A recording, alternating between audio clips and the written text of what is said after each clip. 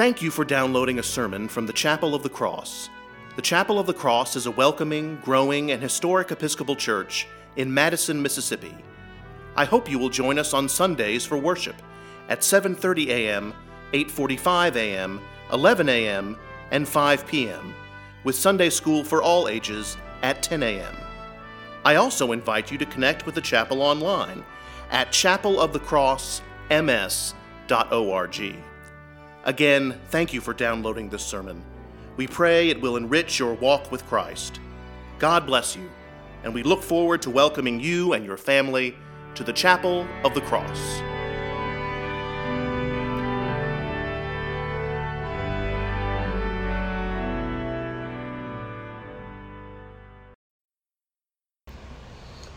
Holy and loving God, write a message on our hearts. Bless us, direct us, send us out.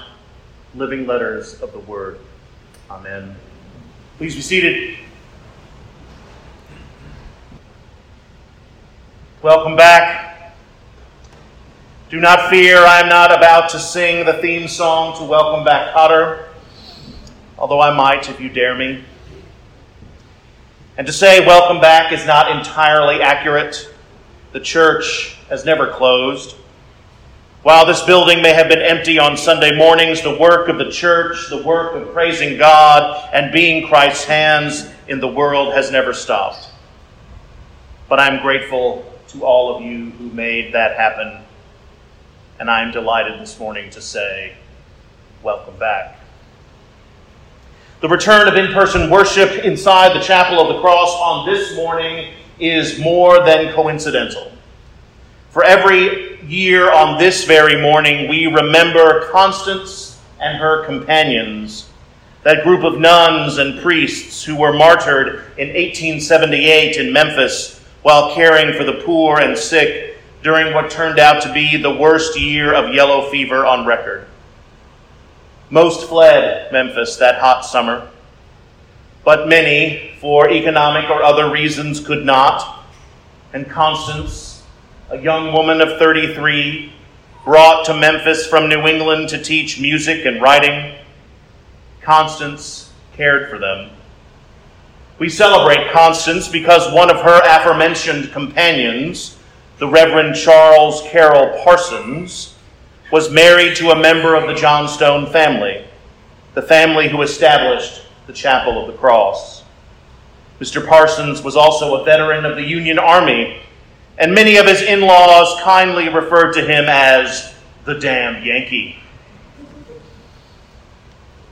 But while we give thanks for the beautiful witness and profound sacrifice of Constance, I wonder, is it too easy to assume what Constance would have done almost 150 years later in the face of COVID-19?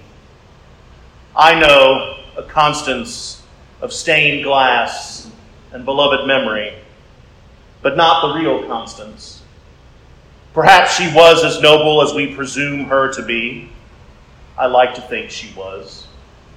But perhaps she was also frightened, confused, and frustrated. I just don't know. And I don't know about you, but for me, these past 6 months have been frightening and confusing and frustrating.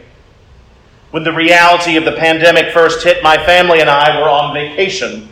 And I will always remember being in this great throng of people in the Dallas airport, all anxious to get home to begin what we thought would be a week or two of quarantine. Just a little extension to our spring break. Little did we know. But I cannot and will not presume what Constance would have done in 2020, and I don't think we should. We should not judge our reactions, individually or corporately, to COVID-19 in light of Constance or any other framework. We have done the best we can with the evolving information we have, and God forgives us where we fall short or go astray. But I do know one thing, that amidst plague and pestilence, Constance chose love. In 1878, Constance wrote in her diary, "Yesterday I found 2 young girls who had spent 2 days in a 2-room cottage with the unburied bodies of their parents. The nuns took the fever orphans with them, keeping with the best medical advice of the day, bathed their clothes and their bodies in a carbolic acid solution, lit pine tar, and showered them in the smoke. One grows perfectly hardened to these things," Constance wrote. Hardened, perhaps, but beautiful and loving, and certainly a far cry from teaching music to Memphis schoolgirls. So here in this chapel, in the midst of our own equally frightening but also very different pandemic, how do we choose love? The first thing we do is we remember love. And how do we remember?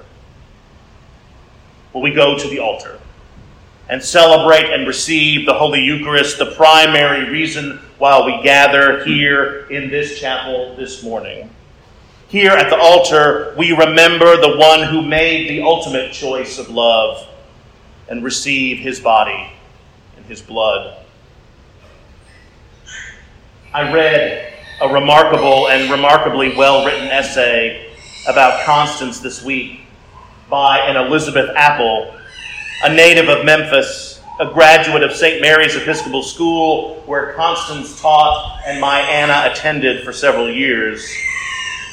Ms. Apple is also a graduate student at Vanderbilt Divinity School. And in all honesty, this simple sermon this morning plagiarizes Mrs. Apple's excellent essay. And she wrote of the Eucharist, "It's a meal of thanksgiving and a celebration of memory. Whenever you eat of this bread and drink from this cup, you remember the crucifixion and the love that led up to it. We remember the choice of love, a choice made by so many saints and martyrs and sisters and brothers who walked this Christian walk before we even began. We remember the choice of love."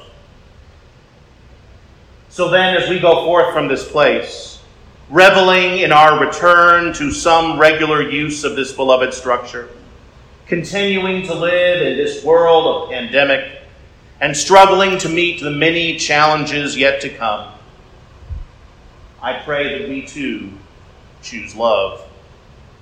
If we choose something else, then our world will be all the lesser for it.